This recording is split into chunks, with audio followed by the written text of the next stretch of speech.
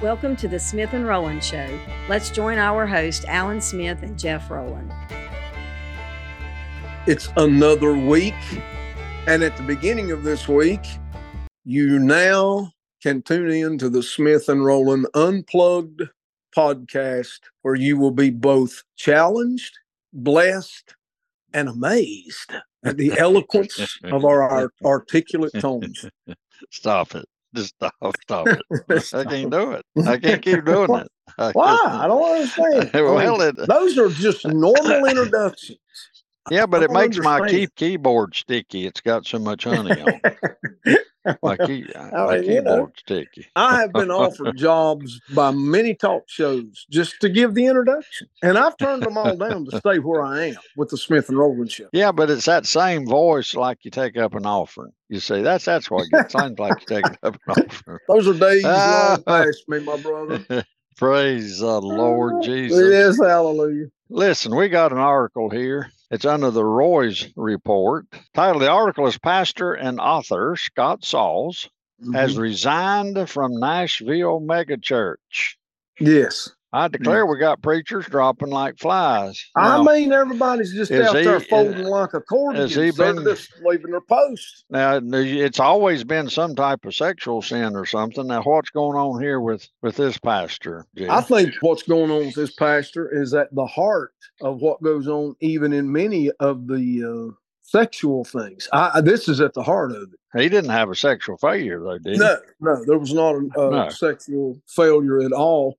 He was an influential evangelical pastor, it says, and he authored several books, and he resigned. He offered his resignation apparently this past Sunday night, November the 12th. And this is after he had been on an indefinite leave of absence since May, and he apologized for an unhealthy leadership style. Can we just pause? Well, I smell woke. I'm sorry. I do too. I smell wokeism here. We don't know the full story, but what is cited in this article is extremely troubling to me on a number of levels. And it goes into, I guess, how you view the role of pastoral authority in the church. This pastor apologized for his leadership style. He had been on an indefinite leave of absence, and he said this. He said he had hoped to continue forward and help the church. He told the congregation during the meeting, this is according to the Tennessean newspaper that first reported the news of Saul's resignation. But he said, we now believe that the most merciful thing to do is to step aside so the church can seek new leadership and that he can seek the Lord's will for whatever comes next. The church didn't respond to his or comment on his resignation, but they did accept it. And listen, this pastor, it's said that his protege, Tim Keller, who's apparently passed on, said that this pastor's ministry was marked by kindness and grace rather than culture war politics. In books that he had written like A Gentle Answer, Our Secret Weapon in an Age of Us Against Them. He wrote the book called Befriend, and he wrote a book called Irresistible Faith. But here's what he admitted to earlier this year.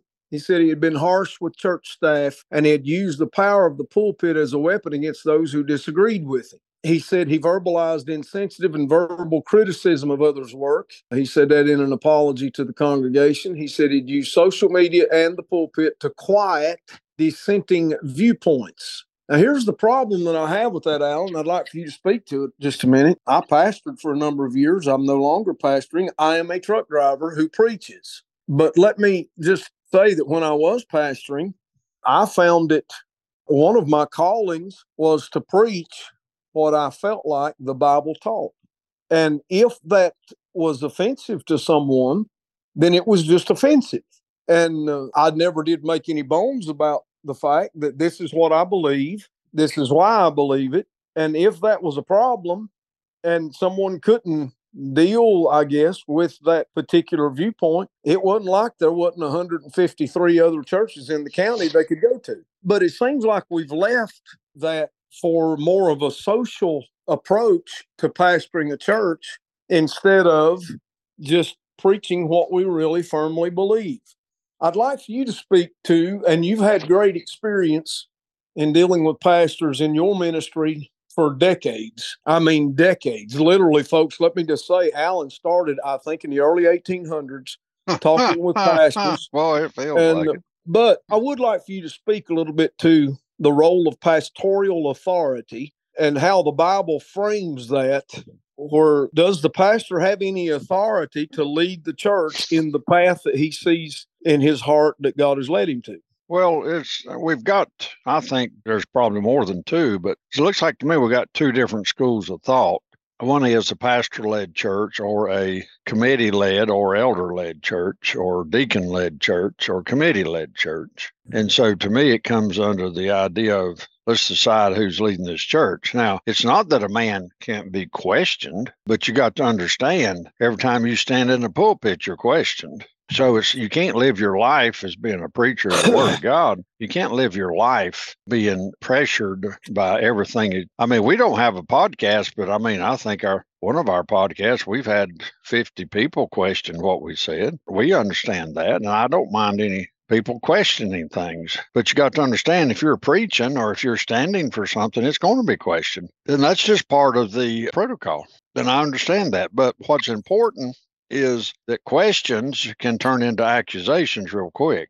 Yeah. And you really got an accusation being made through a question. It's just manipulation is what that is. But you got to decide what kind of church you got. And in some churches, you got a Presbyterian. The Presbytery makes the dictations down to the local churches, or if you're in the local church. And to me, to have a non-denominational church that's committee driven and not a pastor leadership type driven, I support and think that the biblical support is God picks a man to lead a group of people. And for that leader to be criticized, I tell preachers and pastors all the time, you just got to you got to realize it. If you milk a cow, you get a little cow poo on you. If that upsets you, you don't need to be milking cows, because every time you go in the barn, that's going to happen. So it's not like we're against criticism. That's not what I'm saying. But a lot of the criticism today, Jeff, are taking on this woke mentality. Right. And what I mean by that is, well, you hurt my feelings or I hurt your feelings. I mean, how many people, they said that he was too heavy-handed. Now, are there people that can be too heavy-handed? I'd say, yeah. I mean, there's no doubt about that. But I'll have to say, tell me when everybody can build it.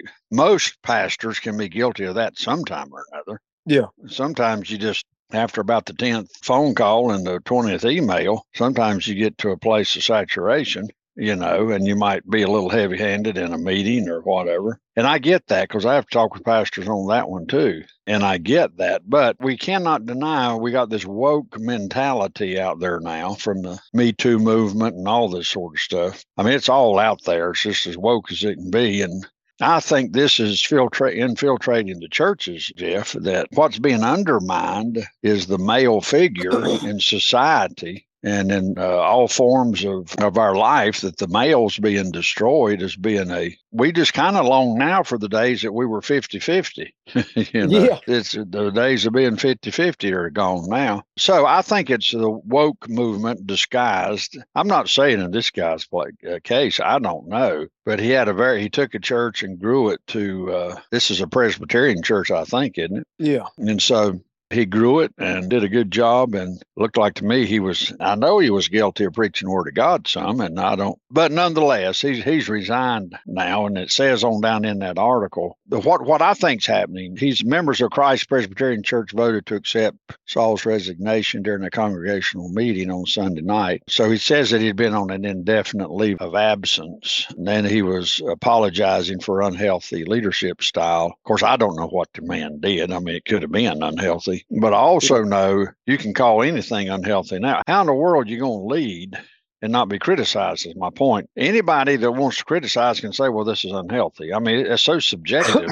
Now, abuse should be readily observed by all. You know what I'm saying? Abuse should be obvious. But I don't know what is unhealthy leadership style. That is so broad. Yeah. I'm sure you could have asked any one of the three of my children in growing up what I wasn't giving some unhealthy leadership as I was giving some correction to their hind ends. Yeah, and I'm sure they would say that's unhealthy leadership. So I'm saying that's such a subjective term. Now, I thought, Jeff, I mean, to me, when there's things going wrong in the church, to use the pulpit to correct that wrong, I think it's perfect. I think Yeah, you I think should that's use the the way pulpit. yeah, absolutely. You I do preach too. it. You preach it out of the Word of God. Say, here's an example of this is, and so you see what's happened is, and I'm not saying that pastors and preachers will not be guilty at times. Of course they are, but still, yet to have a man resign because of saying that his preaching is unhealthy. If I don't know what he's doing, but I promise you, a sinner's going to say.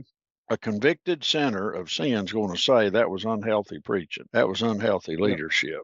Yes. Because to not use the pulpit to correct things that are wrong, if that's off limits, that's just another way of rendering the pulpit non-effective or ineffective.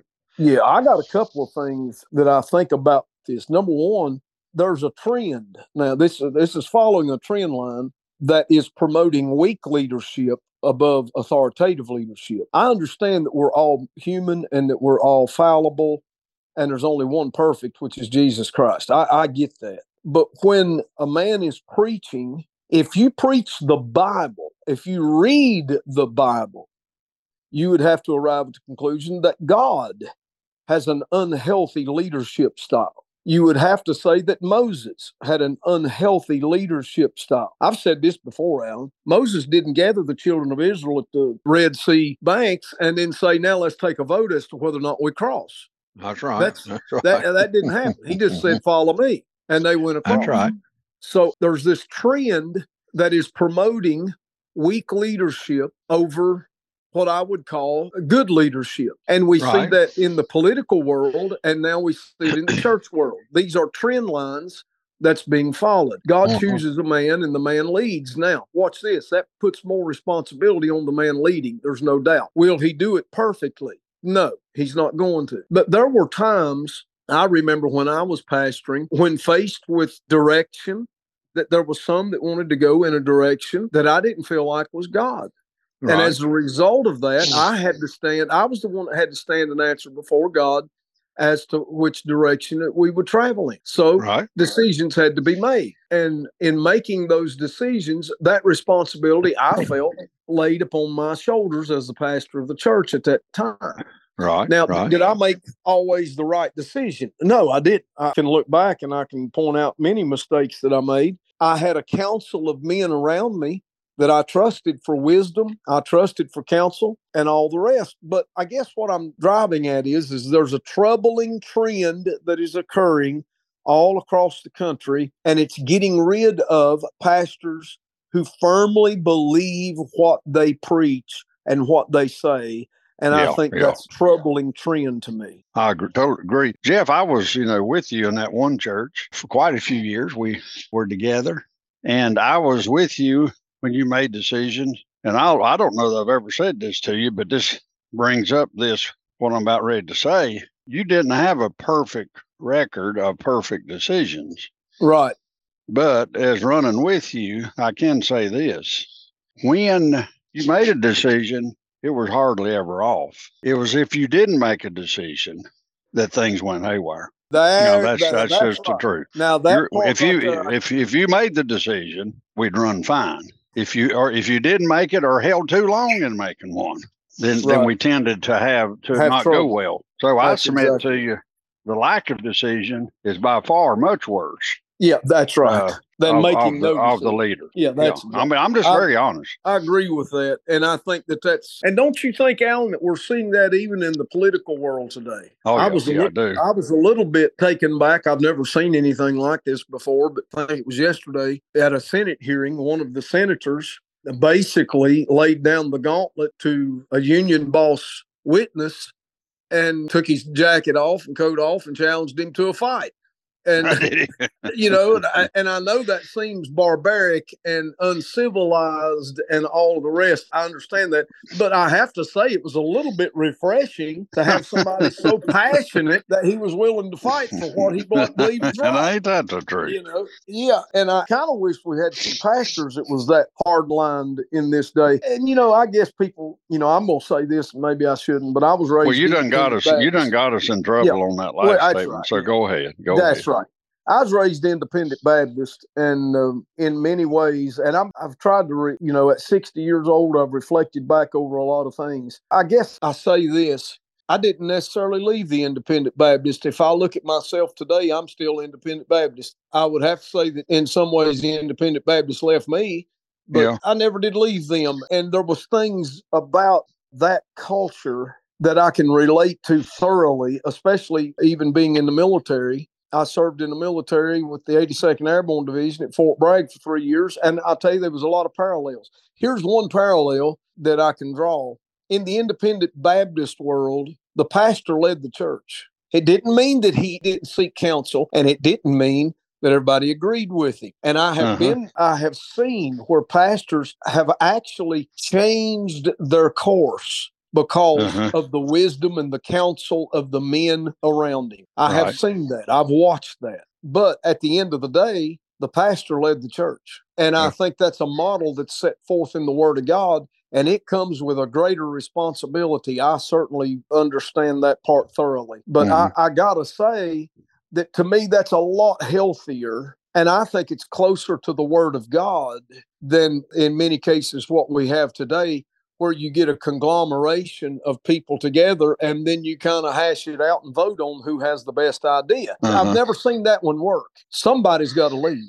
Well, I mean, you can take that a lot of corporations in this day have tried this new leadership style where nobody has a boss. Yeah. And then you go into the corporate office building, and a lot of them, you don't even have a nameplate. You don't even know what your job description is. And that's right. But it just so happens most of those this day and time has fallen by the wayside because that didn't work out too good. That didn't work out real well. It didn't work out. And I mean, our founding fathers even had enough sense to know you couldn't run it just by the House of Representatives and the Senate. They said, well, you're going to have to still have somebody at the top. Somebody's got to call whatever. That's exactly right. And so to not see that style, that model is of course, it's a biblical model, that God's the one that came up with it, not us. And there's another part too, Jeff, that people are discounting. And that is you take a pastor or a preacher, he can do right and he can do wrong.